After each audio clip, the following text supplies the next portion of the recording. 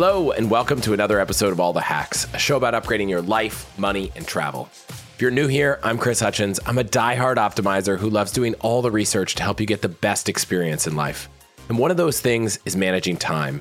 And time management guru Laura Vanderkam, who I've had on the show before, has a new book called Tranquility by Tuesday. I thought it was a good book that offered 9 rules to help people spend more time on what matters.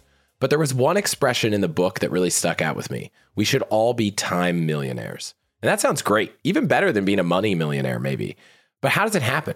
People can't just create more time in their day, unlike money. So what's the secret? And that's where today's guest can help. His name's Dan Martell. He's a good longtime friend of mine, and he has a new book about just this. It's called Buy Back Your Time, Get Unstuck, Reclaim Your Freedom, and Build Your Empire. In his years as a successful entrepreneur, after a rough childhood and a few run-ins with the law, he built 5 companies, sold 3 of them, and currently runs SaaS Academy, the world's largest coaching program for founders of software as a service businesses. But you don't have to have founded a business to apply these principles. We're going to talk about why buying back time has become his superpower, why mindset is such a key part of buying back time, how anyone can learn from super successful people like Oprah or Richard Branson about how they've increased their productivity, and more importantly, their fulfillment in life. I want to talk also about how you can create a playbook at work or home to codify how you do something, and also to help someone else do it for you.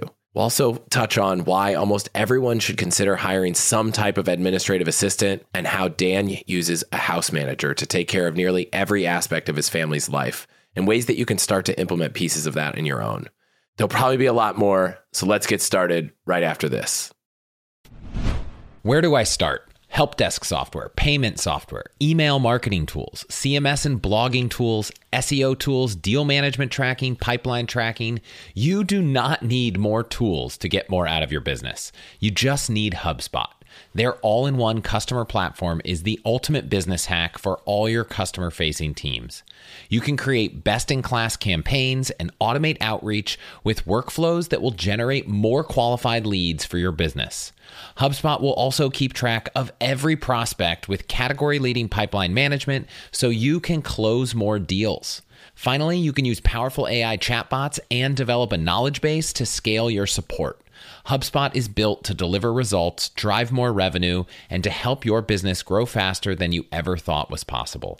Try it for yourself today at HubSpot.com. Again, go check out HubSpot.com today. Dan, welcome to the show. Thanks for being here. Chris, it's an honor. I'm super excited. This is the podcast I've been wanting to do for a long time, just because I know your audience is nerdy as much as I am on this topic.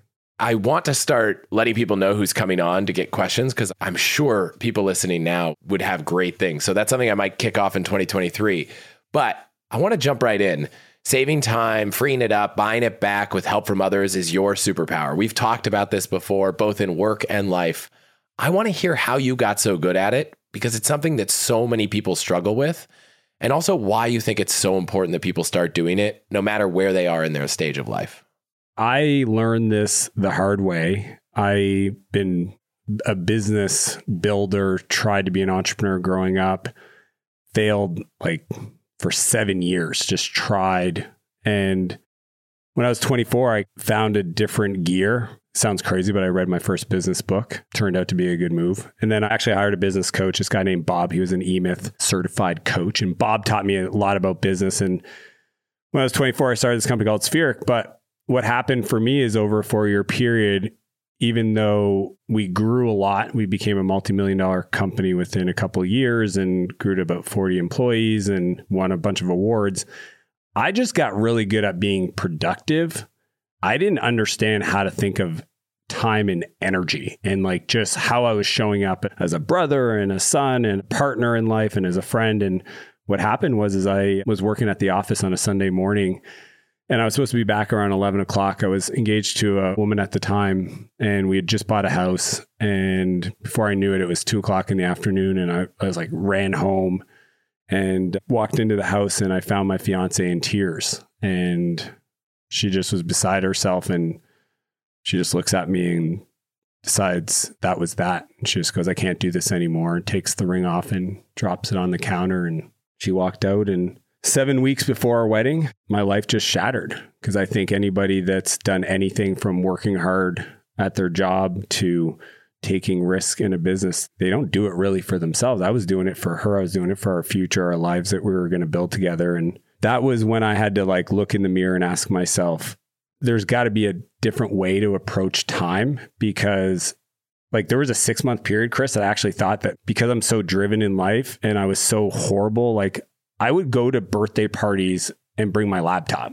And like that was normal. And I would think to myself, like, I'm the best friend ever because I'm so busy that I showed up, and I'd sit in the living room on a laptop while everybody else was, enjoying music and partying. And it was just crazy. That was the moment where I started reading books around leadership and personal development, like really diving into that component of it. And I just realized that like, it's not just about being super productive, even though I think I've gotten world class at that. Like I've read all the productivity books. It's really about understanding how your energy flows throughout your calendar and your week and your month and your quarter and all these things, so that you can show up to the work or the people in a completely different way. And that's why I wrote this book. It's just become such a foundational part of my life that, if we fast forward to today, I have 2 incredible kids. I have dinner with them every night. I do quarterly retreats with my wife. We go to seminars, personal development programs together. I think I did 12 weeks of vacation this year. And I'm the CEO of 2 8-figure companies where I wake up and push things forward. And there was no way that I could have done that if I didn't go through that painful moment to force me to learn the lessons that I share with people today. What sucks that you went through it, but I know that you're now in a good place, and I'm fortunate that you learned those lessons so you can share them with us. Where do you think people start with this? When I just heard you describe all of the stuff that you're doing now, my head kind of doesn't know how to compute it. I'm like, well, I just have this one small little thing that's a podcast. It's not an 8-figure company. It's just one of them. I don't have that much vacation. My wife and I don't go on these retreats. So it just seems impossible. It kind of is. I forgot to mention, I also did 3 Ironmans this year. So like, it's kind of nuts, but Chris, we don't start there. That's not where I started. I think the big thing for people to understand is that their calendar is telling them a story of what's important to them. And I tell this to people all the time. It's like, if you show me your calendar, I will tell you what is important to you, not what you tell me is important to you. I work with a lot of at-risk youth, and I just even do the same process with them. Is we do a calendar audit. We look at what I call a time and energy audit of where are you actually spending your time and allocating that, and try to create a life that's by design, not by default. That's like a first principle. I can teach you all the ways to get more time, but if you don't at least admit to yourself that, hey, you have to be a little bit more proactive. You got to be a planner. You need to look at your time and assess and have a period of reflection to ask yourself, like, was this a good use of my time? Did it deliver not only the success impact that I would like it to have in my career or with my friends, but did it also bring the joy? One thing I do every year at the end is I look at my previous 12-month period and I look at all the things I said yes to and I did. And then I go like, okay, what were the best experiences? And then I go, okay, well, what's true about those ones? And one example in my life is I don't go on vacation unless there's a physical component to what I'm doing. I've had people like, hey, come to Europe and let's go drive supercars. I'm like, what else? Like, are we going to go hike a mountain? Are we going to do a 3-day bike trip? I just like had this feedback loop. And that's for me. For other people, they're like, I have no interest in doing that. Riding around in supercars in Europe sounds fun. Let me do that. Like, I'm just saying, if we don't have a process of reflection, then there's no way you can be proactive. And that's where it starts. It's with the calendar. And it's not just a productivity thing. It's an energy thing. Because this is the cool part, Chris. I learned that the energy that I bring to the work can have a 3 to 4 times increase in output. What do I mean by this? Well, before I start doing a creative project, I'm full of like self-doubt and frustration and anxiety and like all these negative beliefs, and I'm in low energy. The thing I'm creating literally has an impact. It's so funny because I see that where it's like, okay, if you're organizing an event and like one of the tasks for you to do is to like go and recruit sponsors. If you just got in a fight with your better half because you forgot to do something, Like that energy shows up in the emails, it shows up in your language, it shows up in your body. And it's just so fascinating that people don't consider that. So for me, I'm always looking at the work I do, and I just use a green highlighter and a red highlighter. It's like, this gives me energy and this takes my energy. And as much as I can, I try to remove the things that take my energy so that I'm stacking this like positive energy flow to the work, because it literally will have a 2, 3, 4 times amplifier to the outcome I'm after. I'm sure there are things, especially for anyone listening who has a job and they're not the boss, that just take the energy out. Are there certain places or times a day where you put those things? Yeah, I think everybody's different. I think, Chris, maybe you can relate to this with the new family. Before I had kids versus after I had kids, I used to be somebody that was more of a night owl. And then I would start my day later, and that was okay. Maybe I would like get to work and I would jump into meetings and then do some more creative work in the afternoon. And then what happened is, once I had these human alarm clocks, my 2 sons, and they're 11 months apart, it was bananas, which was another forcing function to get really good at the stuff I talk about. What I do now is I do all of my creative work in the morning. And maybe if your boss tells you what to do at your time, but I know my team, we focus on outcomes. We don't tell people like what they should do. Sure, there's meetings they have to be at, but they're responsible for their own calendar. So if you can design it, the energy flows. Like what works good for me is all my creative work I do in the mornings. I try to push out any in-person conversations till later on. I personally like to work out at lunch because it creates a reset. And then I bring that reset energy into the afternoon conversations. And then I batch. There's so much stuff we can talk about around like just getting more out of the time we have.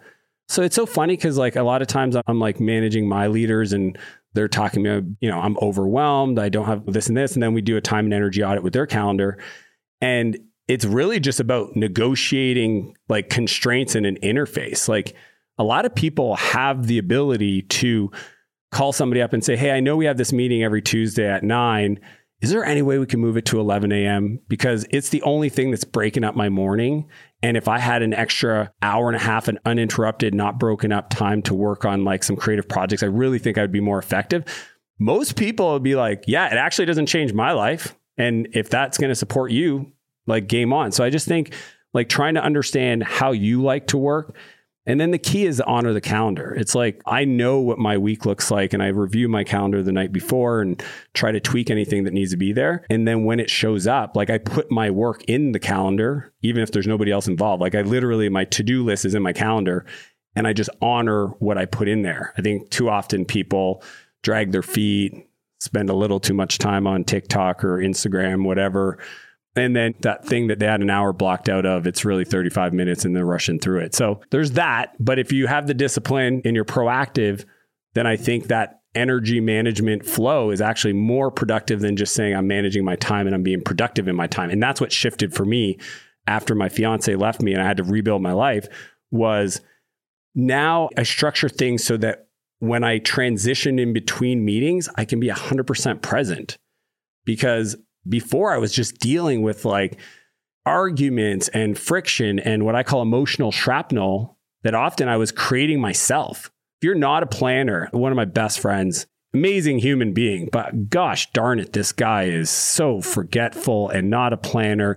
The amount of times that I've seen him lose like 2 or 3 hours, I seen him drive 8 hours to go pick something up because he forgot and he needed it the next day for something. And I just think to myself, like, man, if he just spent a little bit more time measuring twice, cutting once, he would get back like 2 months of his year. He would pull forward 2 months of productivity into his calendar year for like a fraction of the time invested.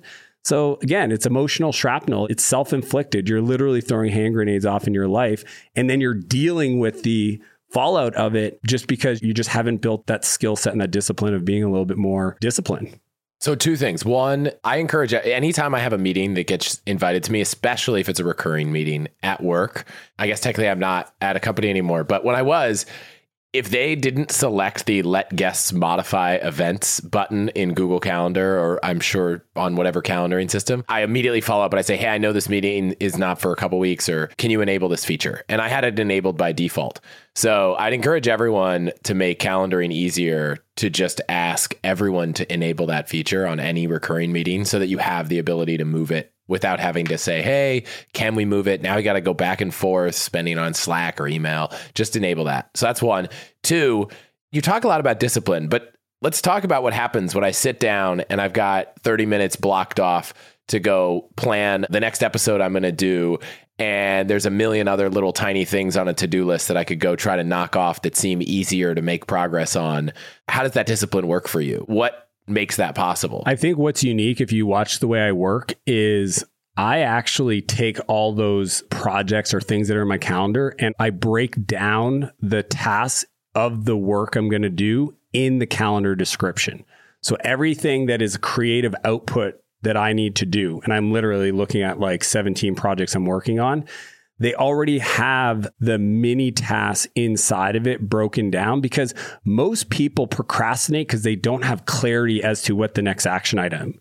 So it's, if the thing says 60 minutes to go recruit sponsors for an event or some play or whatever it is, and in it, it's like send 5 emails. Like, you're literally that descriptive. You're like, send 5 emails to this person, call John, ask him about this. I write it all down and kind of go, I would say 120% of what would need to happen for the goal to achieve. So like, I always like try to like give myself a little bit more tasks to do. That way, if I don't get to it, or if I do get to it, it's just, it increases the probability of the thing happening.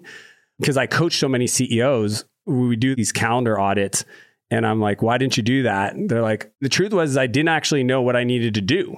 And it's like, cool, here's what we're going to change. Not when you got to do the work, but as you plan your week. So for me, I do them on Sunday nights. And I know a lot of people are like, look, you're asking me to work Sunday. It's like, you can do it Monday morning if you want. But Sunday night, I look at my projects and I grab the big rocks and I put them in, for me, my mornings, and I put them into typically 90-minute blocks. Like, that's about as long as I want to work on one project for until I kind of get bored with it. And I outline in the 90-minute blocks all the stuff I'm going to do. And I just keep a note file and I just copy and paste it. And I work through that list. So like Monday, I might attack it. Tuesday, I'll attack it. Wednesday, I'll attack it. And I'm just working through that list. I'll literally, as I get done that 90-minute block, I'll just like edit it for the next day because it's shorter, because I got a bunch of stuff done. And then that way, when I sit down, there's no procrastination, because like you said, Chris, it's like, I know I have this other to-do list that I can go get some wins on. But technically, your big project is a to-do list. And if you just break it down, then you just attack that one and you can get some wins so you can build momentum. Because I always got frustrated in software development land that I grew up in. Dude, it would take like months to write code to get a product built. Whereas this other guy who works in construction, he literally sees every day when he's done the progress he made. And it feels so good. I know that when I was helping my dad growing up build a deck or redo a roof or whatever, felt so good to make these small wins. That's how I've set up my life, is I just want to take the bigger outcome, break it down into projects, break those down into tasks, put it in my calendar, and then I just follow and I honor it. And look, if I get the wrong list and I like get some feedback, it's like, oh, I thought I would do this and that didn't work. Next time I just change it. But it just allows you to build momentum with your day. And I think that's what a lot of people are missing out of. It's the lack of clarity. People procrastinate because they don't have clear, like, boom, this is what I got to go do. One, it's 15 minutes. Let's go get it done. Let's go get a small win. Let's build some momentum. And then that momentum becomes almost addictive. Like, I just get excited about how much can I get done in a period of time and how can I look for leverage? Leverage is going to be a bulk of this discussion. But before, I want to know, do you keep a separate to-do list, or is the calendar the to-do list? I keep a to-do list. I kind of have like a high level Google Doc. Okay. It's called to-dos. And what's unique about it, and this is how I'm able to unplug at the end of the day.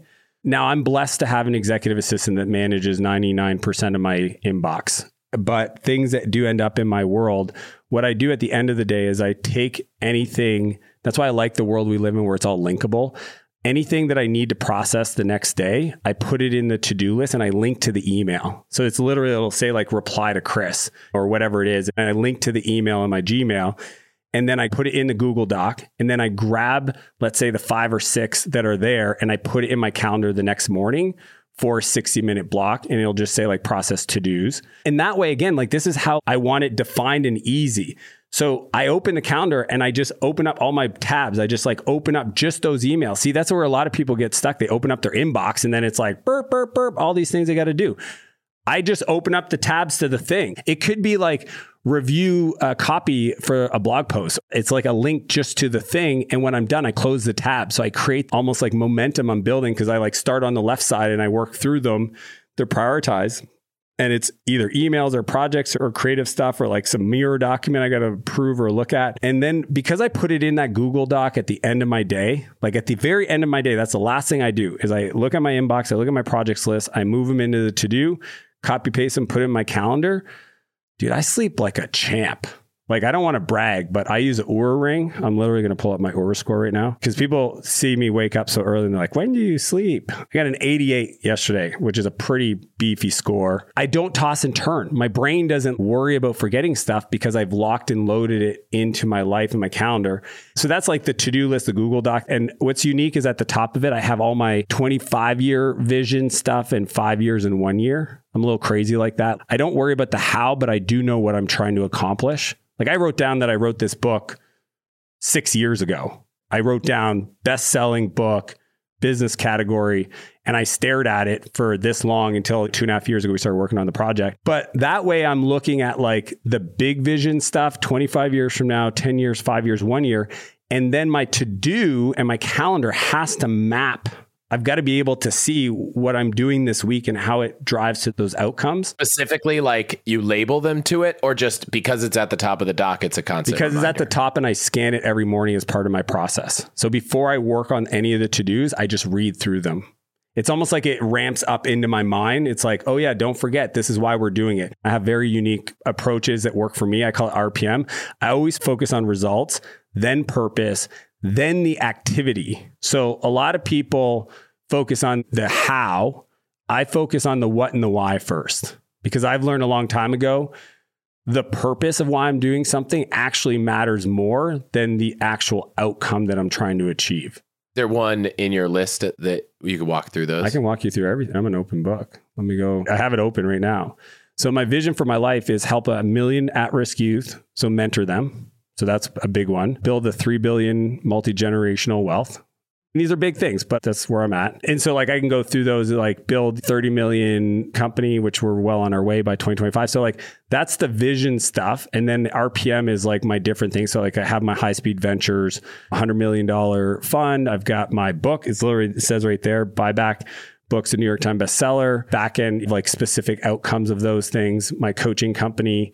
Then it breaks down into quarterly projects that I've committed to achieve these things. So like big vision this year, quarterly projects, and then I have my to-do list. Oh, and I also have a waiting on. This is another little secret tip that I like, which is I don't worry if people get back to me, because if I send something to you and it's really important, like I only put stuff in my waiting on list if it's like things that are going to affect my goals. But let's say I email you, I'll literally grab that sent email and put it in my waiting on list. And I'll do the same thing where I'll like open up all the waiting on, might be 5 or 6 people, and then follow up. So some people use software for that, like follow up, whatever tools, but I just do it that way. And that way I can visually see it. But it's very simple. It's a Google Doc. For me, it's just superhuman remind me. If it's a thing I don't care about, I'll archive it. And if it's a thing that I'm like, no, this is really important, I want to like in 2 weeks, remind me, in 1 week, remind me. I haven't found a good way to merge the to-do list and the email. Cause like 50% of my to-do list is email, or it lives in my inbox, maybe is a better way to frame it. That's why I take it out.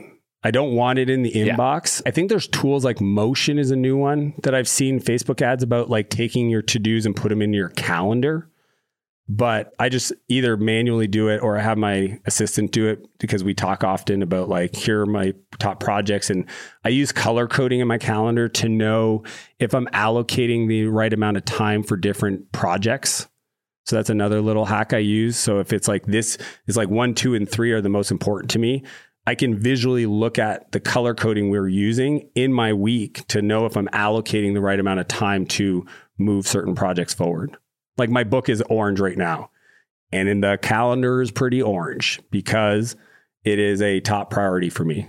Well, I'm excited. I got a chance to read it. I want to jump into the theme because it's one thing to be productive. I've talked about it a little bit. I love hearing the way you think about your time management, but time's a limited resource. And one of the only ways to get it back is to try to find ways to outsource what you're doing so that you have more time to do what you want. So let's talk about it. I know one of the things that I want to start with is around mindset. You bring up mindset a lot, especially when it comes to buying back your time. So maybe let's just talk about a few of the objections I think some people hear or think of when they think about this concept, which is like, well, I don't have the time to go find someone to help me with all these things. I don't have the money to spend on this, and no one can really do it like I can. So are there other big ones, or how do you think about all the objections people have before we jump into the tactics? So those are the top three, and we can kind of overcome those beliefs. The other one that comes up often that is unexpressed but is underneath the surface is I don't feel worthy. And that one I coach, not a lot, but I've coached especially women CEOs, and they seem to struggle with it a bit more. And the language that I hear is, I just feel guilty that I can't run my company and take care of my household, or like, I'm worried what my mom is going to say, or my mother-in-law, or like my neighbor. It's really fascinating to hear that. But the truth is everybody's got their own limiting beliefs about the world that's going to stop them from achieving more. It doesn't matter if it's like getting more time back or being successful in your career. You have to understand that your beliefs about how the world works and how we respond is what's stopping us. The one of like, I don't have time. Well, you decide what you do with your time. Change the language to, I choose not to make time for this. As soon as you change the language from I don't have time to I choose not to make time, that's an honest conversation that you can then address. But most people will blame an external factor and say, well, I just don't have time for that. It's like, no, you do. If we looked at your calendar and I asked you, tell me what you did yesterday, there'll be things that you chose to do instead of working on this problem. So let's talk about why you're choosing not to do it. So that's the first thing. And by the way, you can apply that to so many different aspects. I was talking to someone the other day who was like, God, I would love to lose 10 pounds. I was like, would you really? Because like losing 10 pounds is not some mythical thing that is really hard to figure out. Like a combination of diet and exercise. It's called caloric deficit over time. Yeah. So like you can do it. So don't say that you would love to do it, because say, I wish I had the time to do it. Well, not even that. How about I don't want to prioritize it right now? It's not important. Because if it was important, you could just do it. I still catch myself up in this. It's hard to get over it. Like I feel like just as humans, we're trained this way. But yeah, you do have time. Just how do you want to prioritize your time? What's important to you right now? And if it's not, that's okay. But just be honest with yourself. It's on that line. I was coaching a client, Carrie, and she was complaining about like, I don't have time to go to the gym. It's like she knew what she needed to do. And then it's like, then we talked about, it's like you said, it's like you're choosing not to do it. You know the benefit of it. There's some friction there. There's some blockers we need to work through. And once we work through it, then it was like, okay. And it's this language of even I get to versus I have to. I really think that like a rich life, it's not about money, but let's just call it like a rich life versus a poor life. A rich life is somebody that wakes up saying, I get to do this. Whereas a poor life is somebody who wakes up and says, I have to do this.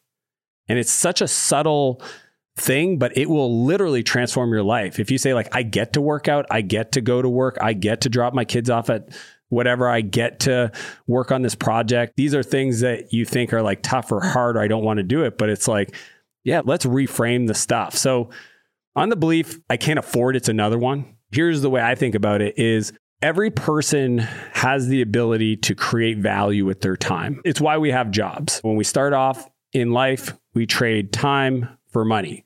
Some people create more value in that amount of time, so they get compensated by the market. When Jim Rohn, he's one of the OG personal development guys back in the day, used to talk about this. He goes, a lot of people don't realize is that the market is a value rewarding system. Whether we like it or not, we live in a capitalist society.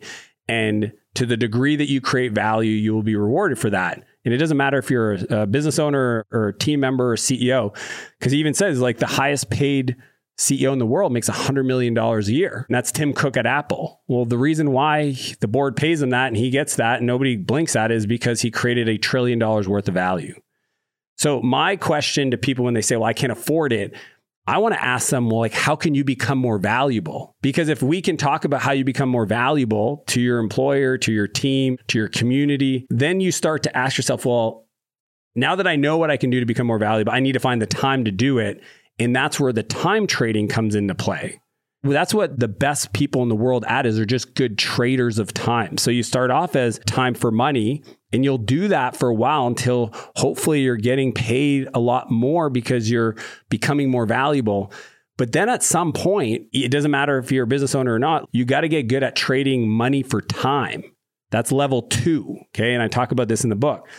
Level 3 is where I want everybody to eventually get, is where you start trading money for money, right? This is the investing side. These are skill sets. These are beliefs. These are strategies. You have to develop them. But that is the path of life. And nobody shared this with me my whole life until one day I realized it's like, oh yeah, we start off trading time for money. And then if we get smart and more valuable, then we trade money for time. And then if that works out really well and we get good at that, then we have an excess or over capacity of capital to then invest to have our money work for us. And that's freedom. And that's what people are after. They're like, hey, I want to show up every day and I want to create an outcome so that one day I don't have to work. I can decide if I want to work. It's not a mindset thing. It's actually like a reality. And that's where I think life gets really interesting when you wake up and you get to decide what you want to create on. But it starts by just becoming more valuable so that you have the resources to be able to buy back more time to then become more valuable again to the market. And then nobody can do it better than me, Chris. Like my rule is 80% done by somebody else is 100% freaking awesome. And I just think we got to reduce our expectations. Like my wife, we were talking about this yesterday because she's like, you're so good at not worrying if the person like gets it right the first time. And I go, well, I can tell you where that comes from. Thousands of hours of being let down and realizing that if I expect every person that I bring into my life to know everything I know and do everything the way I think I'm going to do, like I'm just going to live a life of being disappointed. And instead, the way I look is I reframe it and I just say 80% done by somebody else is 100% freaking awesome. If I have somebody else go to the grocery store for me and bring me my food to my house, and yes, every once in a while they got the wrong bananas or whatever, I didn't have to do it. And I'm really grateful that I got to take that time to go work on something creative or spend time with people I love or whatever. And it just changes the expectation. That's where when we start working on these beliefs, then it frees us up to actually invite other people to support us and use these tools to get more productive, to get more done. But if you hold on to these beliefs, then you'll always hit a ceiling and you'll never actually free up your time. Over the past year, I've gotten so much value in my work and even my life from having an amazing EA. Thank you, Pasani, if you're listening. You are awesome. And I really hope that any of you who end up hiring one yourself have an amazing experience too.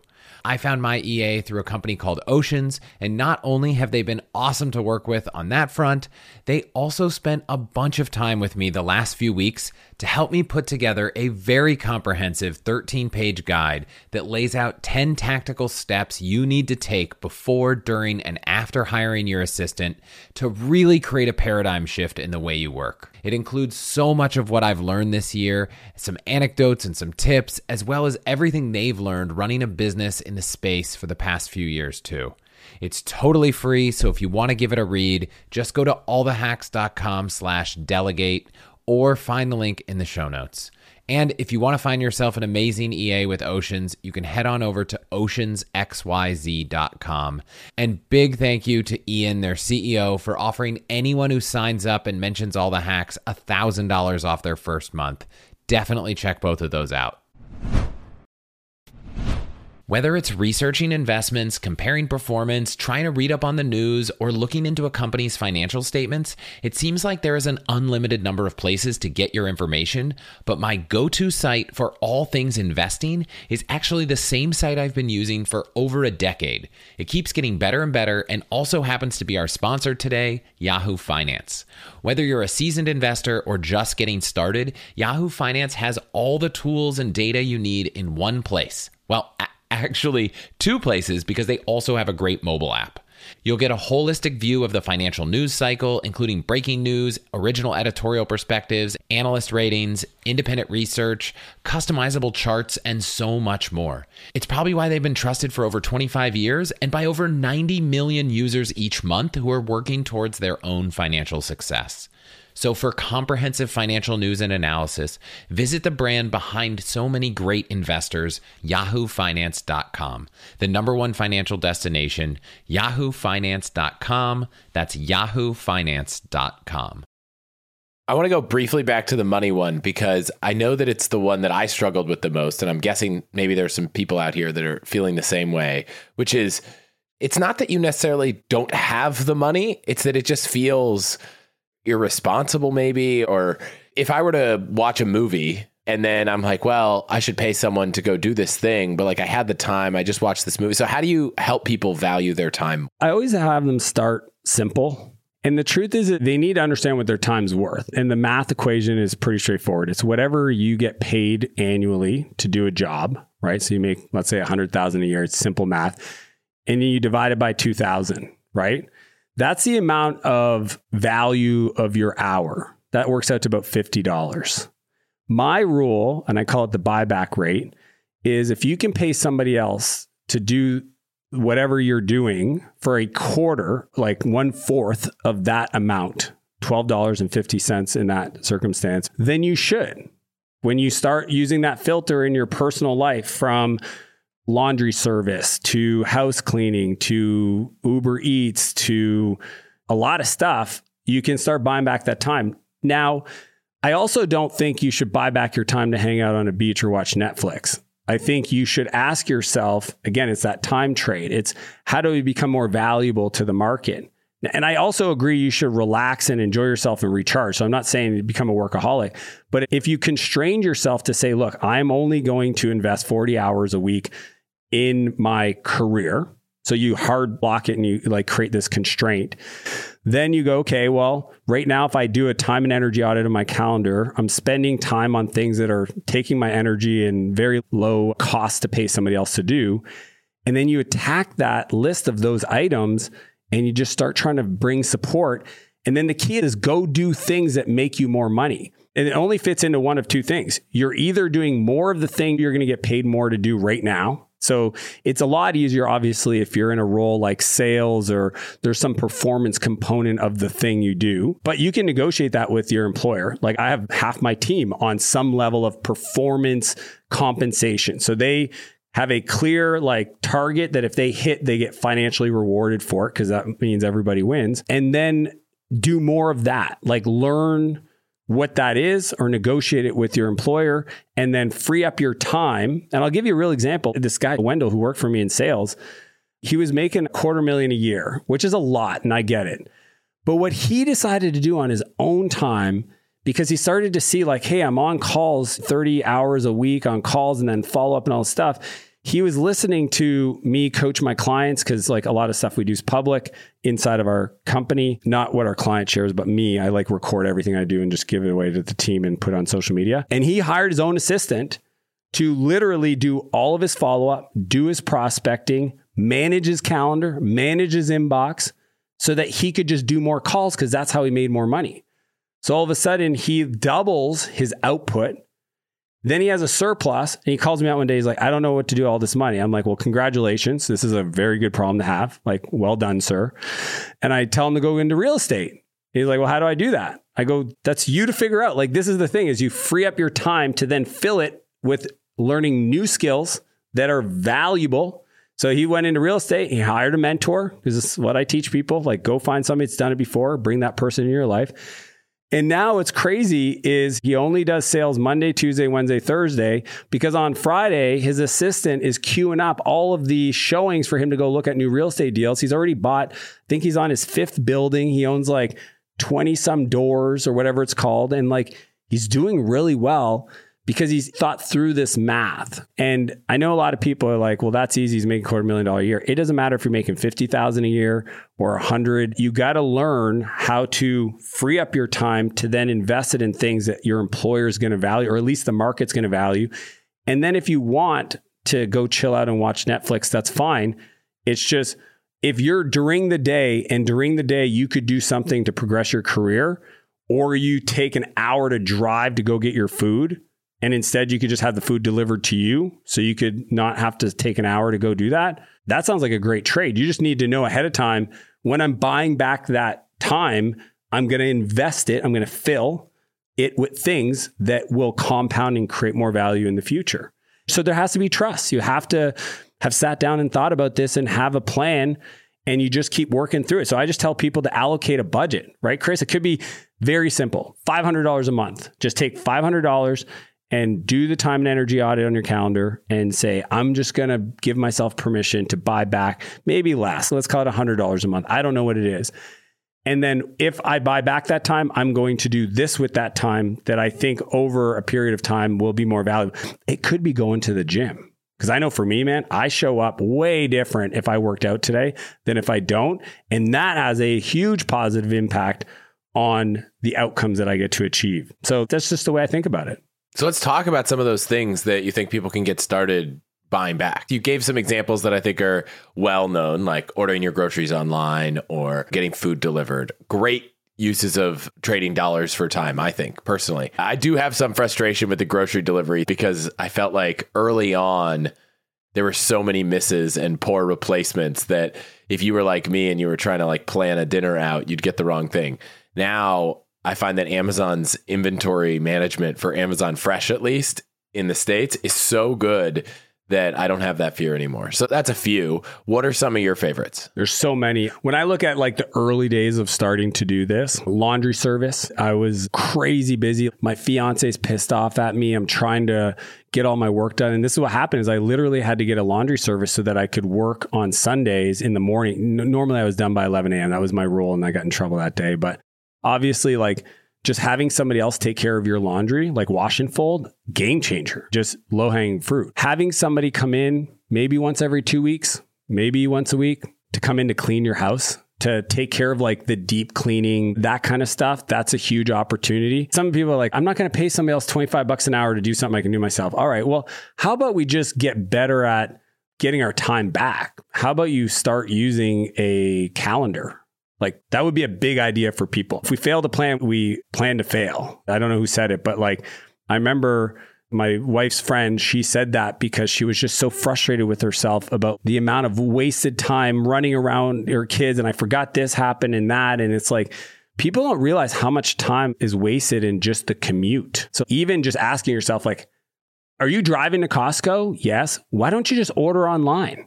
Well, I like to go to Costco. I know you like to go to Costco, but if you tell me you like to go there and you don't have enough time to go to the gym, then you're making a decision to go to Costco because you like it versus go to the gym, which you know will have a compounding effect, especially with the health. When you're healthy, you have like 1,000 goals and dreams. And when you're not, you have one. And I bring that one up because if that's not front and center for a lot of people, it should be the driving force behind everything we're talking about today. Because it will have the biggest impact on your life, your mental health, your physical health, worry your family will have for you. If you don't want your family to worry, that's all parents want. They want to know you're happy and healthy. That's a big one. Other things is, again, when it comes to scheduling, it's everything from like cutting down on meetings, saying no, inviting people to you. That's a big one. So for example, I don't do the got a second meetings, coffee meetings, etc. Chris, and I'm sure you don't either, because like I can buy myself coffee. What I do instead is every Tuesday morning, I hike this mountain near my house, and it's an open invite for anybody that wants to pick my brain or hang out with me to come and do the hike with me. And I've been doing it now since I moved to this new city we live in, Kelowna, BC, for 2 years. So every Tuesday morning, 6:30 a.m., if you want to come hang out with me, anybody, and this is an open invite for your audience. If they want to fly to Kelowna and pick my brain, I will be there. I call it net time, no extra time. I compress all these other meetings into one experience, and usually like it's a half-hour hike up and then 15 down. It allows me to have like great conversations. It allows me to get my workout in. So like that's a big time-saving one. Even considering using like carpooling or public transit, and I'll tell you why, is a lot of people can do stuff if they're not driving. A lot of people don't understand that taking the public transit, the train. I know in San Francisco, I used to use a car service. Uber, actually, funny enough. So Travis, who started Uber, was an investor in my company, Flowtown. And when it came out, I was like using it for next level stuff. I remember Travis saying to me, he's like, you're the only person. I would send Ubers to go pick up my girlfriend at the time to bring her to the date, to save me time. I would use it as almost like a delivery system of people to bring them to me to save me time. Now that's an advanced thing. People aren't going to be doing this, but that's one for sure. And then there's just a bunch of apps. I mean, when you say that, like now they've built in the delivery function, but I remember one time, little things like I recorded an interview in person and the SD card didn't work. And there's like a data recovery company in San Francisco. And I was like, well, I'll just send the SD card to the company on an Uber instead of drive to the city and drive back. Using that for delivery. You used to have to like convince the driver to do it. Talk to him. Yeah, now it's just part of the service. You're like, oh, I left my laptop at this meeting. And you're like, hey, do you think you could pick this laptop? I'll have someone bring it out. So yeah, I love that one. My whole rule, if you had to put it into a list, it's go mobile. I do not use services that don't have a mobile experience. And this is for everything: home automation, security systems, lighting systems, anything that my wife wants to buy that's like an electronic. I asked if they have a mobile app because I want to be integrated into my workflow and just be able to access it wherever I'm at. That's a big one. The other one is automation. Anywhere that I'm doing the same thing over and over, I look for tools for automation. We do that for lawn care. We do it for locks, lights, cleaning cycles for things, and just services, like having somebody come to your house to clean your car. That's a real thing. Or like my buddy Brad, his wife was spending every Wednesday afternoon cleaning their cars. And I was like, hey, dude, you guys have a cleaning lady? He's like, yeah. I go, why don't you just ask the cleaning lady to clean the cars? Oh, geez, I don't know if we could do that. Yeah. The woman who's cleaning your house obviously knows how to clean. She drives a car. Pretty sure she cleans her own car. She probably wants more hours. It's so funny when we just start thinking of things through that lens of like, how do we put things together? And then the no-touch side is the third principle. The no-touch is kind of what we talked about, like using online like Costco. I don't go to grocery stores. I don't buy stuff. My whole rule is to the degree that I am not touching stuff, that's how I want the world to work. So my brother, there was a point in his career, he's in the construction industry. He's a home builder and whatnot. He would probably spend 2 days a week, like 16 hours in his calendar, just bringing stuff around to people. Okay. And this is not complicated stuff. It's just driving. And eventually I said, you should hire a runner. So some people can't afford to do that. I just want them to think about that. It's a little work, Chris. I could get somebody to do wash and fold, but I got to bring it to there. Okay. But that's that company. There's actually another company that will come to your house and pick it up and do wash and fold. Oh, I didn't even know that. Yeah. And it's an extra $6. So is the $6 worth you saving 40 minutes there and back? Again, you do the buyback rate. Yes, perfect. Use a different service. Some people are just not willing to ask. I'll give you a real example. Last year, Christmas time, I had my executive team in my hometown. We did an offsite and I wanted to give them a gift. So I called the store that I wanted to buy all the stuff from. And I said, look, I need 6 gift bags put together, but I need you to deliver it. And they're like, well, we don't do that. And I go, I know you don't do that. And I totally understand why. But look, we're going to be at this restaurant. The only way this is going to work is if you guys can put it together, bring it to the restaurant, have them put it behind the counter and just put it on my name. And then when I show up, it's there. And I share that, Chris, because some people just would not even ask to do that. And I said, look, if you need to charge me an extra 10% or whatever, like, please do it. But I knew the store where their location was and where the restaurant was walking distance. It takes 6 minutes to just take the bag, bring it over. They get a multi-$100 order. And I look like I'm super thoughtful and kind because I like got them this like cool bag that had their names on them. I just think a lot of people just don't even ask. They don't value their time enough to then ask people that have companies and would love more revenue to say like, hey, if you could do this and this, I'll pay you more. You know what your buyback rate is. And a lot of them will just say, yes, it's like, I actually drive by that neighborhood every day when I come home. So yeah, if you want me to drop it off. We did this with meal prep. I remember 8 years ago, my wife was freaking out because like we have 2 young kids and I'm working. I had a venture back company and I was just like, you don't need to make dinner. Like, I love you and I know you want to make me food. Not going to change my life if you're not the one cooking. And the way we did is I was at the farmer's market. There's this guy that we'd buy these frozen meals from. And I was just like, hey, would you make these during the week and just drop them off at my house? And he's like, well, we don't really do that. I go, I know you don't really do that, but maybe you could start and I could be your first customer. Here's where I live. I've even done it. There was a meat guy I did the exact same thing with that I wanted him to deliver his meat. Like you were saying, you're at a meat store earlier, but he was like, I don't really do that. And I said, well, what if you had 6 or 7 people that you were delivering on at the same time? And he goes, yeah. And I go, cool. I just called my neighbors up and said, hey, are you guys willing to commit to this level of purchasing from this meat guy? You guys all know this store and you like it. And if we do it, then he'll deliver it. And they were like, wow, you can get him to deliver it? I'm like, yeah, no problem. I'm just a very resourceful, I ask, I'm creative about how I find ways to get my time back. It's funny you bring up the meat store. There's this amazing meat store in Millbrae, California, near SFO called Pape Meat. I learned this morning on the plaque on the wall, it's the oldest business in Millbrae. And we needed a particular type of meat, guanciale, which is the meat you use for carbonara, which is what we're going to make for Christmas Eve dinner. Oh, now you're making me hungry. And if you go to their website, they do not discuss delivery on the website. There's not like an easy way to get the meat. However, this is all I had to do. I searched deliver Pape Meat. And this other website, towne.io, definitely some kind of startup, delivers for them. Unfortunately, because it's Friday and I need it tomorrow and it's the weekend and the holidays, that wasn't an option this day with my poor advanced planning. But in general, I could have had it delivered, not because they did it. And I'm sure if I called, they would have said, oh, no, but this other website does it for us. So even just this year, oh, I need to order this thing. Let's just search to see if there is a service out there that delivers. So I would just say, I now learned that there's this.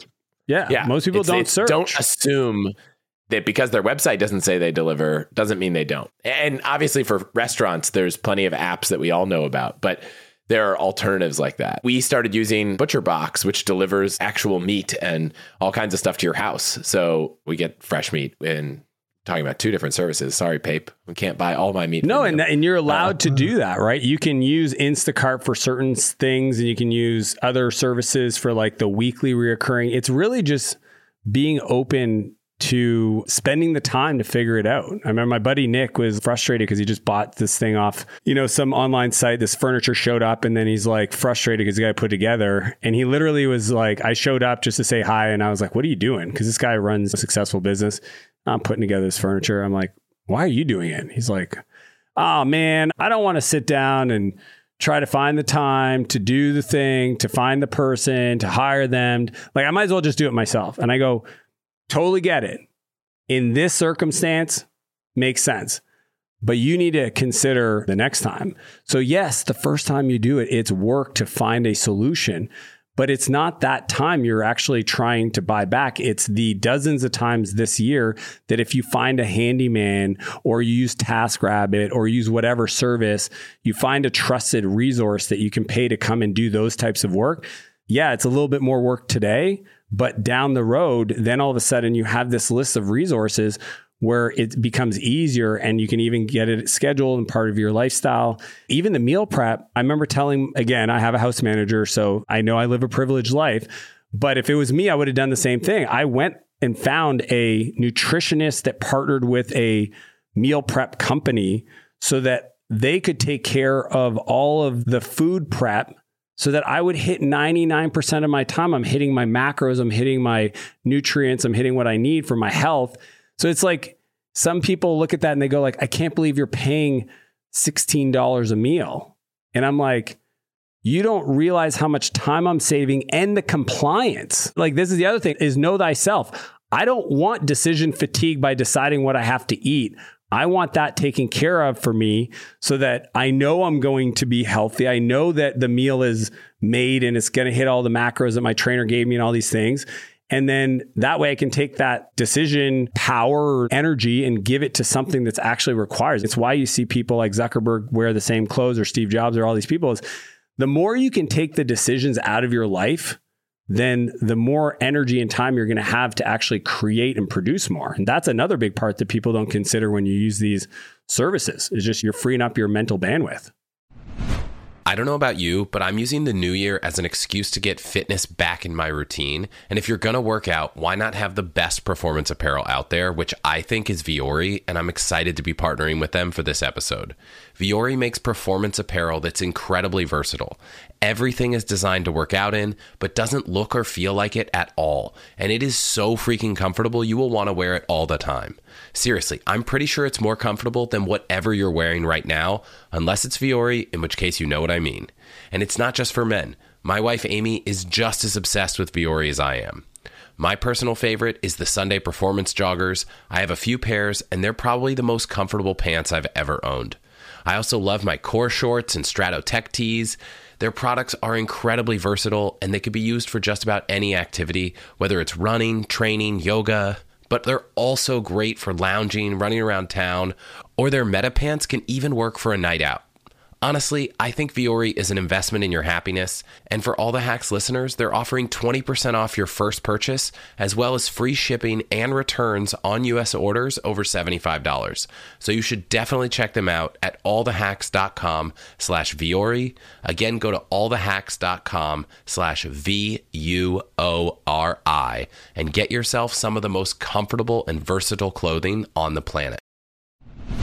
It is astonishing how much of our personal information is online, and in the last few months, I've been trying to remove as much of Amy and my info as possible.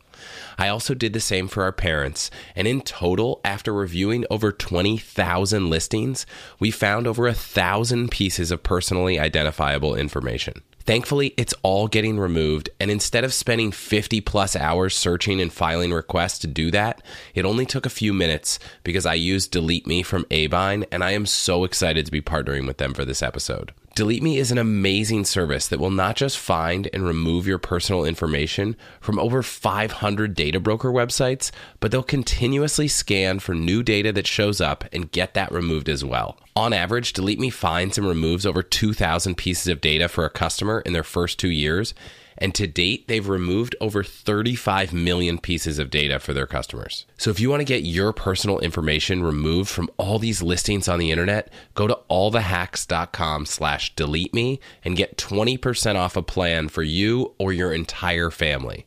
Again, that's allthehacks.com/delete me. I just want to thank you quick for listening to and supporting the show. Your support is what keeps this show going. To get all of the URLs, codes, deals, and discounts from our partners, you can go to allthehacks.com/deals. So please consider supporting those who support us. You talk about your house manager. I'd love to understand, just because it's a concept I don't think everyone knows. First, what that person does. And obviously, I know it's probably a luxury and a privilege to have that. But I also want to talk about ways that some of what they do might be things that people could start to put into place with a virtual assistant or something like that. And for context, I've thought for years about whether I ever was going to hire a virtual assistant. I've been collecting tasks over the last few months that would have been great opportunities to outsource, that any individual one was not big enough for me to say, oh, let's go hire a person so that, for example, one was we were thinking of doing a gingerbread baking party, like where we'd make some bunch of gingerbread cookies, have people over. It's like, oh, it'd be really great if someone wants to find a recipe, figure out how to batch it for 30 people, go on Amazon Fresh, order all the ingredients and have them delivered. Like it would probably not take that long, maybe half an hour. I would probably take me even longer because I'm sure I would try to get caught up on what is the absolute best gingerbread recipe. And the average person would probably not spend as much time as I would. So it would probably save me even more time. But I wasn't going to go hire a virtual assistant for that one task. So maybe talk to me about the house manager and whether you think a virtual assistant could take on a lot of that and whether that's something regular people at the low cost you can get them now should be considering. I'll start with the administrative assistant type of task because that's super approachable, right? Like we live in a world where there are services out there. If you search like virtual assistant, task management, et cetera, where you can pay per task or by the hour, the $15 to $20 type range, or hire somebody in another part of the world for $4, $5, $6 an hour. It is absolutely approachable for every person out there in the world we live in because there's these like companies that have built this technology. The key though is to actually do the calendar audit to find out what are you doing with your time that is more administrative in nature, that is repeatable. Because what I want to encourage people to consider is find the cadence of repeatable tasks that you can insert a person into your life then they're available to do the things you just talked about, Chris. If I have to think of finding another person to do a one-off thing, that feels heavy. If I already have somebody in my life that's working 5 hours a week for me, managing research projects or buying stuff online or scheduling my travel or taking information from this system and putting it in this system, like every person that has a job probably does some type of work that isn't really rocket science and you could just give to somebody else. Sometimes it's just collecting data. It's putting stuff in a graph. It's post-production of social media stuff or whatever it is. Then you start with the reoccurring things, so the person's part of your life, and then you can give them the one-off stuff. The way I've always looked at it and what I teach in my book is I always start with the calendar first, because that's where I'm going to start buying back time. And in the early days, it's usually task-based. A lot of the stuff we talked about, from lawn service to cleaning, wash and fold, meal prep, project management, it's all task-based. And that's okay. You just start there and you have 5 or 6 different people doing different types of tasks.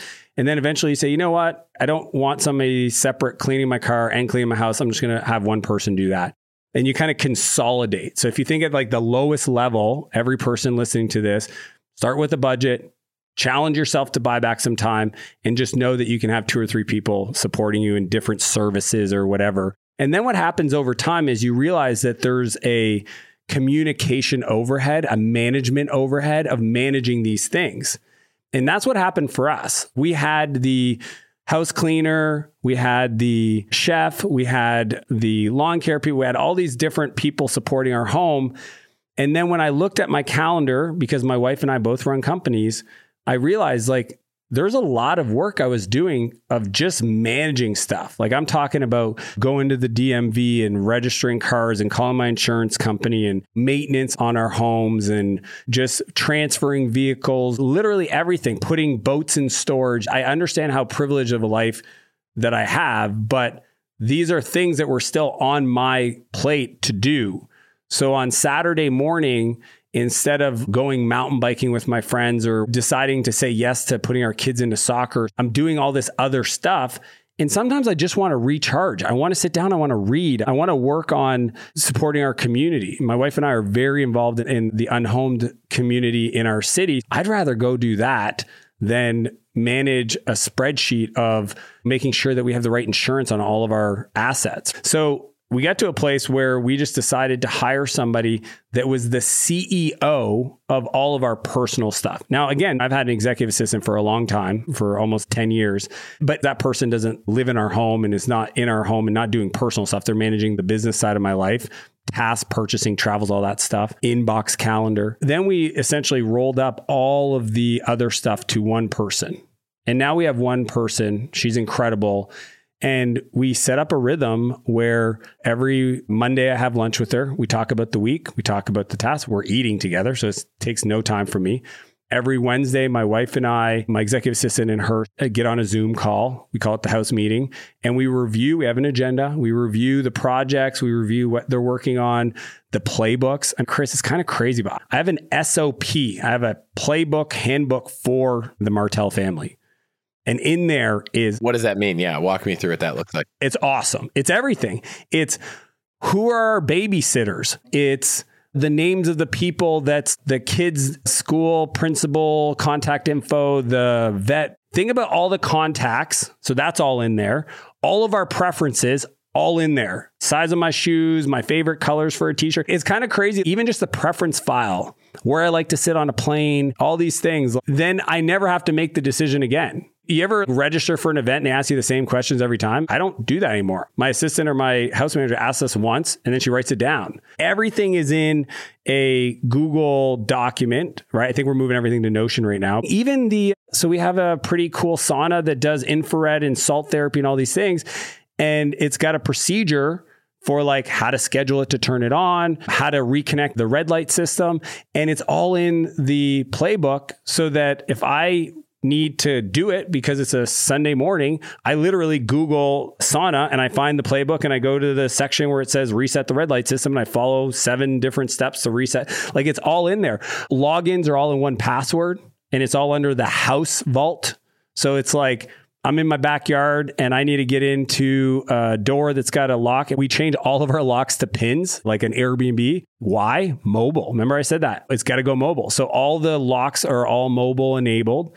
And all the numbers and the codes are all in one password. And it's literally, we've created this kind of like procedure for our life. Again, Chris, I'm sharing this because I want to inspire people. I also know I may infuriate people. Like when you show people some of the supercars and a lifestyle and flying, like all this stuff, they can either be inspired by it or they're going to be like, this guy's a douche. And I totally get it. I'm sharing this to hopefully inspire people that there is ways for you to incorporate this into your personal life that allow you to increase the quality of life you have. And most importantly, create jobs. A lot of my clients that struggle with this, that don't feel worthy of having somebody to that level of support, I just tell them, look, you can go buy, because this is what they're doing, Chris. They're going and buying the new Mercedes or the new BMW. I watch them do it all the time. My neighbors, I watch them do it. The new car comes out, they went and bought it. Okay.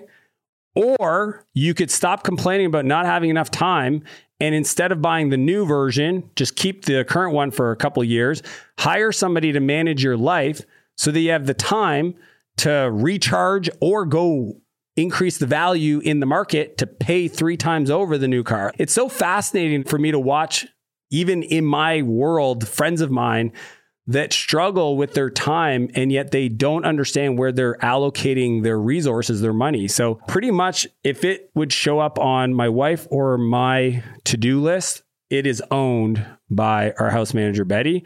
And we tell her all the time, you are the CEO of our lives. We do not manage our things. You manage them. You create the playbooks. You take care of schedules and cadences and assets and relationships and all that stuff. And then we just create a reporting structure where we get the information we need on a weekly basis to keep us informed so we feel like nothing's getting dropped. So it's no different than you would for an executive assistant in your business life. You just do the same thing for your personal life. And it all evolved from having a bunch of individual things. You start small. Yes. It's funny. 2 things came up. One, I've been pushing, there's a company called Trustworthy that I invested in, which is kind of building the family operating system. And it started as like the central repository of all the information about your life. So here's our house, here's our bank accounts. And if I were ever to pass away, I have my sister and another person set to be able to access it. They know. But now they've started adding things like, for our house, here's our landscaping company, or here's our internet service provider or something. So they're building a software alternative to Notion or Google Doc for this. I love it because most people don't know what information they should be collecting. So their coolest thing is when you onboard, they're like, all right, go put in your old tax returns. All of it. Go link your bank accounts. Here's your insurance policies. And for your benefit, they have a mobile app. So Amy and I know that if we're at the doctor's office and they're like, where's your kid's insurance card? We know, open the Trustworthy app. Here's the insurance card. We get pulled over. Show me your proof of insurance. Open the app. Here's our Geico card. We know where all of the things are. Dude, it's crazy. Think about how much time you're saved. Like the other day, like we had our meeting on Wednesday this week, and one of the projects was get my wife's passport renewed. Do you know how many of my friends end up at the airport and their passports expired and they can't go on a trip or miss a speaking gig? It's bananas. And why? Because they feel like I'm supposed to manage this. It's my life. I need to manage my life. It's like when you actually give it to somebody else and you say, please treat me like a child, I am okay with that. Because that's literally what I tell her. I'm like, I want you to just assume that I'm not that intelligent, and I want you to track the stuff, everything.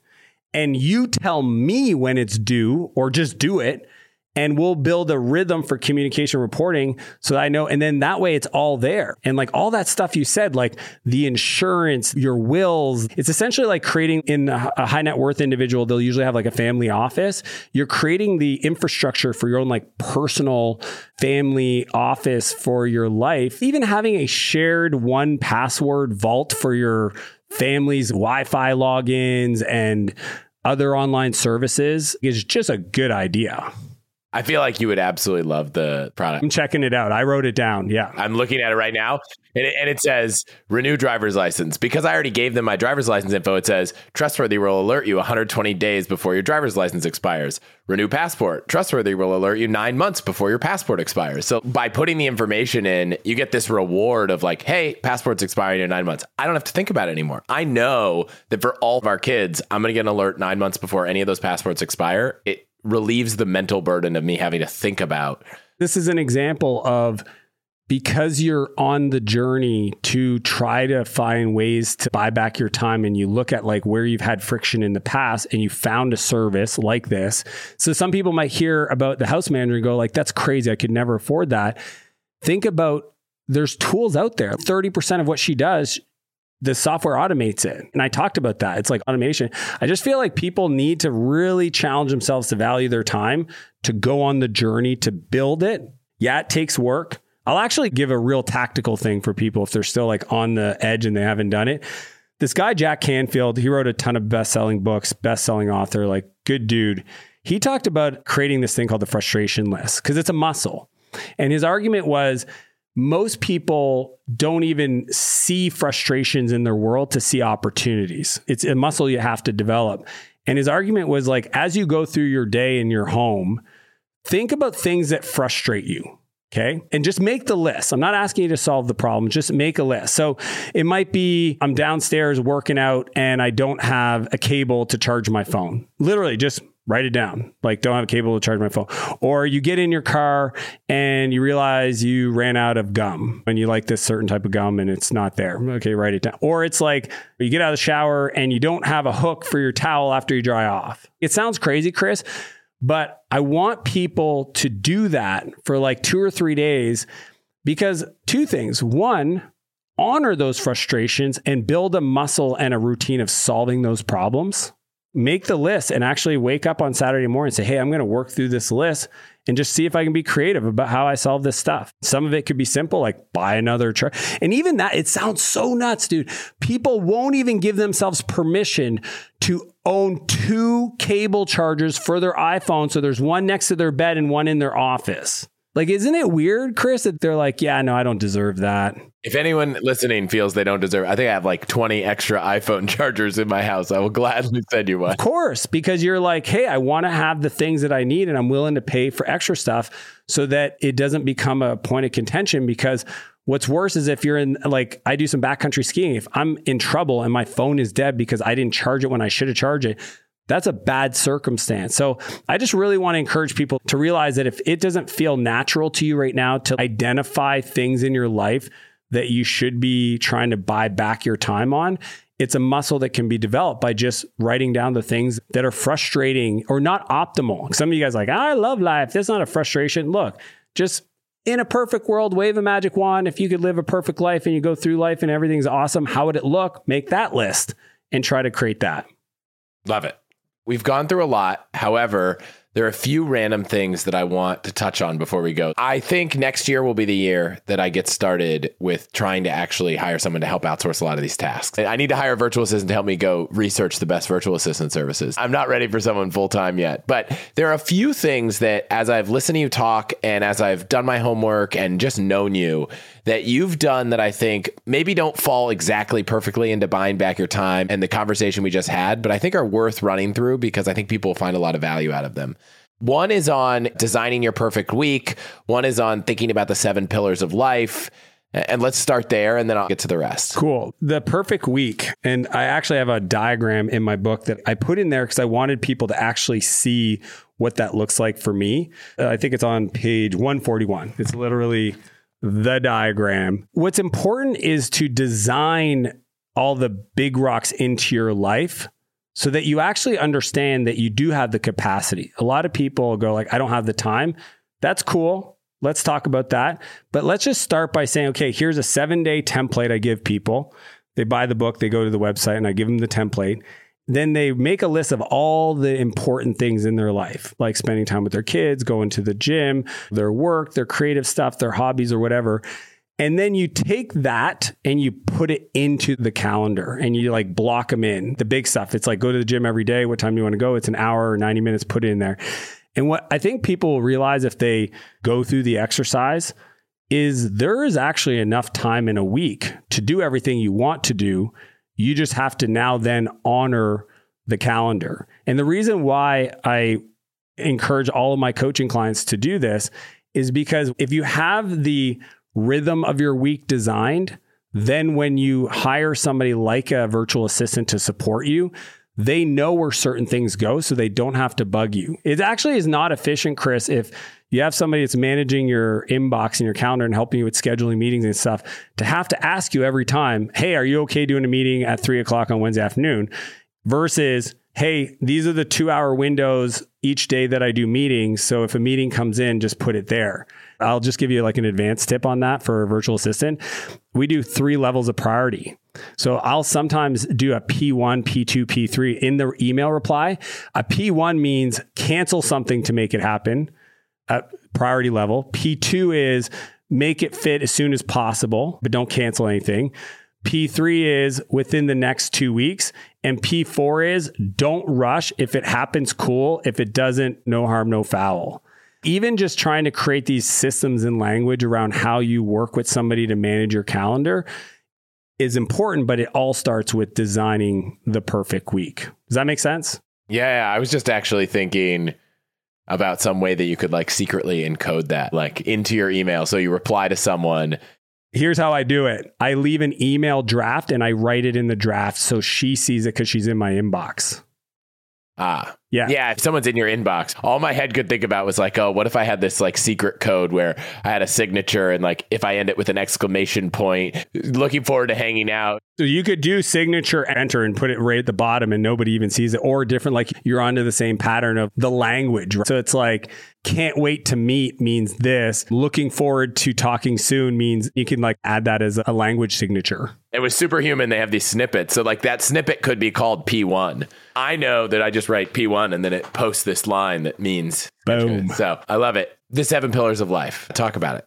7 pillars of life is a way that I create a feedback loop for myself on how I'm showing up in my life and at least creating a point of reflection to improve it. And the reason why I designed this is a long time ago, I went through a challenging time with my fiance and that didn't work out. But then I got married and I don't know about you, but people get divorced and it's kind of crazy. And you're just like, why did they get divorced? Why are they having challenges in their lives? And typically it's because there's a fracture and then the fracture lasts for weeks and then months and then eventually a year. And the fracture ends up creating such a wide divide that they can't repair it. So what I've done is across these 7 core pillars, it's actually a bonus chapter. I wasn't even going to include in the book. And my editor was like, hey, I really think the 7 pillars would be a great tool for everybody to just wrap it all up. And every Friday morning, I sit down for 30 minutes. It doesn't even take me 30 minutes. It takes me like 5 or 6. But I rate myself out of 10 on these 7 pillars. It's a spreadsheet. I've been doing it for years. And the 7 categories are health, hobbies, spirituality, friends, love, finance, and mission. And I do those ones because they encompass kind of like how I want to show up in the world. Spirituality is important. It doesn't matter if you believe in God or whatever God or the universal consciousness or spirit or energy, whatever it is. Just asking yourself, do you have a relationship? Are you spiritual? Are you meditating? Whatever it is. And like just giving yourself a rating on those things. Finances. Like a lot of people, they don't want to talk about money. They don't pay attention to their money. And then they wonder why they have none. Or like hobbies. People are like, oh, hobbies must be nice. It's like, look, all I know is that after I go snowboarding with my buddies, I'm a better dad. I'm a better husband. I recharge. I connect. I want to do those things. So what happens is I score myself on those 7 pillars. I'll actually give you today's. That's always better, real time. So today I scored myself pretty high. I'm having a good time right now. My 2 lowest scores, one was friends and the other one was hobby. So here's the bonus one of this. I got an 8 and a 7. I always write in the spreadsheet a note on how to fix it. So the hobby one is book snow biking. So I do this crazy thing called snow biking. And then the friends one is low, but the good news is I go snow biking with my friends. So I'm going to get a double whammy. And all I did, the action, that's why I give myself 30 minutes to do this. I just made a list of all the dates that I'm free to go snow biking. And then I sent a text message to my 5 friends that I go snow biking with and says, hey guys, can we just schedule one of these days to go snow biking. And I've accomplished it. Literally, it's that simple. It's just every week I assess myself on those 7 dimensions. I take my 2 lowest scores. If it's love, because I haven't been there for my wife, it might be, then I set a commitment to take action in the next 7 days. And that one might be like schedule a date night, give my wife a night off on Monday, let her take a bath, whatever it is. And because I do that, Chris, I just feel like I get to live a higher quality of life because I'm not trying to fix things because there's a fracture that's been going on way too long around not seeing my friends or not taking care of my health or not focusing on my mission or whatever it is. And it's been a big part of my life. I love it. And on the topic of relationships, the last thing I wanted to chat about, you hired a coach to live with you and help the family and build deeper relationships. For those of us who aren't going to do that right away, or it's not in the budget, what lessons did you take away that maybe we could steal from you? So many. Her name is Brooke. She is an angel. We've been working with her for 3 years. I'm just a big fan of like hiring people to increase the caliber of our life in different areas, from fitness to business to our family. We got to a point where Brooke and I, it's fun because she'll have private calls with my wife and she'll have private calls with me, and then we'll do a group call. But it got to a place where I was like, I think there's another level of opportunity, but I think you'd have to like see us instead of hear us. Because you think about it, Chris, is like explaining to somebody what happened is like you recounting the situation. There's always like their version, your version, and then the truth, versus them being in the room, seeing it, and then they get to get their interpretation. So I literally offered to fly her up. She lived in California and she came and lived with us for 3 days. She like slept in our house, lived in our home, woke up in the morning, watched the morning routine. So it was really fun to have her get a new level of insight into what all the conversations we were having meant in a real world scenario. The things that I learned personally was she did some incredible work with my wife around reconnecting with her feminine. You'd have to ask my wife about like the impact it had on her, but I got to see it. She did some dancing when she invited me. She's like, do you want to do it with us? And I'm like, I'm here to play full out. So 7 a.m., instead of going to the gym, I sat down and I danced with my wife and Brooke. And it was pretty crazy, man. Just like understanding how women's physiology and their feminine side of their connection is just part of it. It's kind of crazy. It's not what men do. Men scream and charge off into war. And again, it's masculine versus feminine. It's not even a gender thing. But that was a big takeaway. She worked with our kids. So she did some exercises with our kids to understand the way they were building their worldview and what was important to them. So she made them draw a picture of their family. You kind of see this in therapy sometimes. But then we had some issues, dude. It was really cool. Like my oldest son had a meltdown. So she got to see how we responded to it and then gave us some cues. She explained to my wife that these things are 100% normal. So it allowed her to feel less guilty about those things happening. If you don't have an external perspective, you sometimes think like, this is the end of the world and I'm such a bad parent because this is happening. Having an expert come in and say, oh, actually, that's super normal. You handled that really well. Here's why. And in the future, if you want a little bit of coaching, do this. For me personally, sounds crazy. I learned that my wife likes to tell me about her day, not because I'm going to have a test at the end of it, so I have to remember everything, but just because it's her way of decompressing at the end of the day.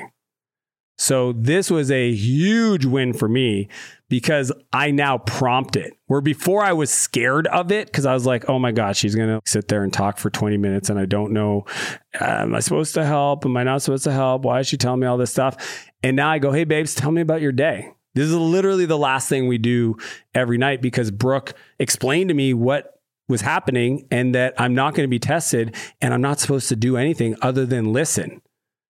So I will tell you, it might sound simple for some of you men out there. You will be the best husband in the world if you say, hey babes, tell me about your day. Wow, that sounds tough. Tell me more. Literally that language. Tell me more. Game changer. So that was big. And then just really how to show up for your partner. Some like physical things, like a lot of women, they want to feel safe. They want to feel seen. They want to feel appreciated. That was a big thing. This one I think my wife really took away is men hate to be criticized. I don't know if you've ever had your wife criticize you or do it in front of another person.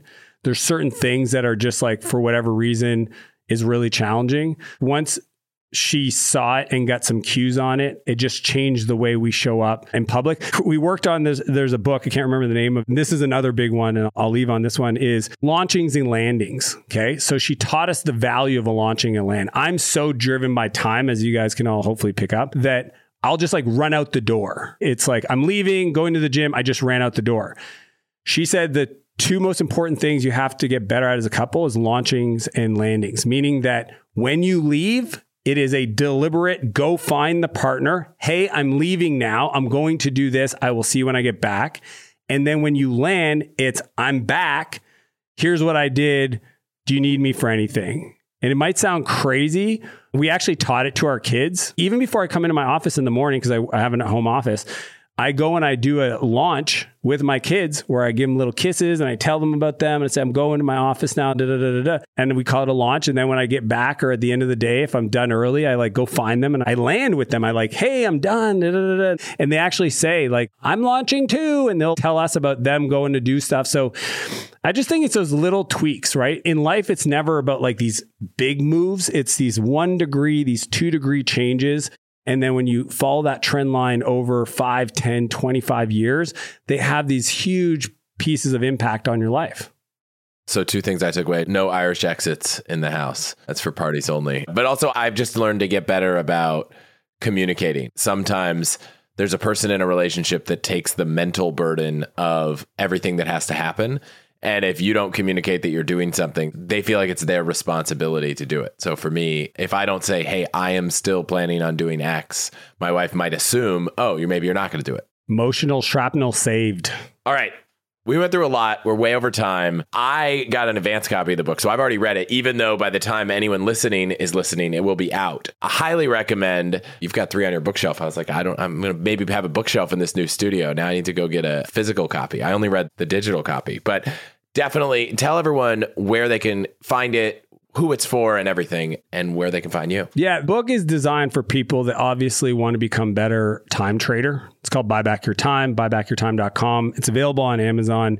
If anything I shared today serves you and you end up getting the book or whatnot, I would love a review on Amazon. I'm working with my team to create a movement around business and executive level performance and just really help people understand how to build a life they don't grow to hate. That's like my biggest thing, Chris. I just don't want people to go after this achievement lifestyle or this success ladder to just find it leaning against the wrong wall because they just don't know how to think about the energy and the time and just getting more of their life. So that's why I created it. It's been 2.5 years of love and sweat and frustrations and just putting everything into it. Yeah, I'm really proud of the book, and the hardcover is cool. And I'll tell you why, Chris, if you get a copy, you should get the physical copy. I actually got my signature. Take the jacket cover off. I designed the whole like people never see this stuff, but I cared about it and I'm really proud of it. But yeah, buybackyourtime.com.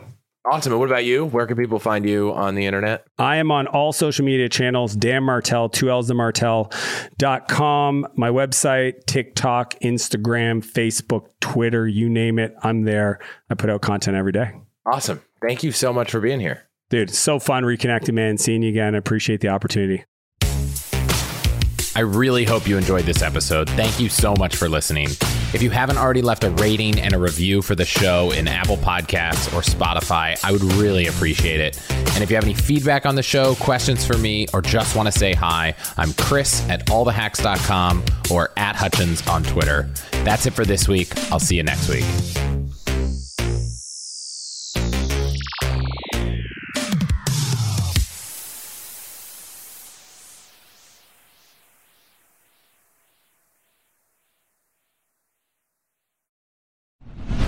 What's the best way to help you and your finances thrive? The answer can be overwhelming with all the financial misinformation out there. So I want to talk about an amazing resource, the NerdWallet Smart Money Podcast, where every week NerdWallet's in-house experts and financial journalists set things straight and help you make smart decisions with your money. The nerds have already helped me get smarter about saving money on groceries, avoiding some of the latest financial scams, and boosting my credit score, since it's actually been going a little bit up and a little bit more down lately as I've been taking advantage of a few recent credit card offers. They also explain the real impact that the latest financial headlines could have on your life, so you'll get the clarity you need to make smart decisions with confidence. Weekly financial check-ins with Smart Money help you spend more time doing what matters and less time worrying about what doesn't. Let NerdWallet's trusted experts untangle today's web of financial misinformation. Listen to NerdWallet's Smart Money podcast on your favorite podcast app. Future you will thank you.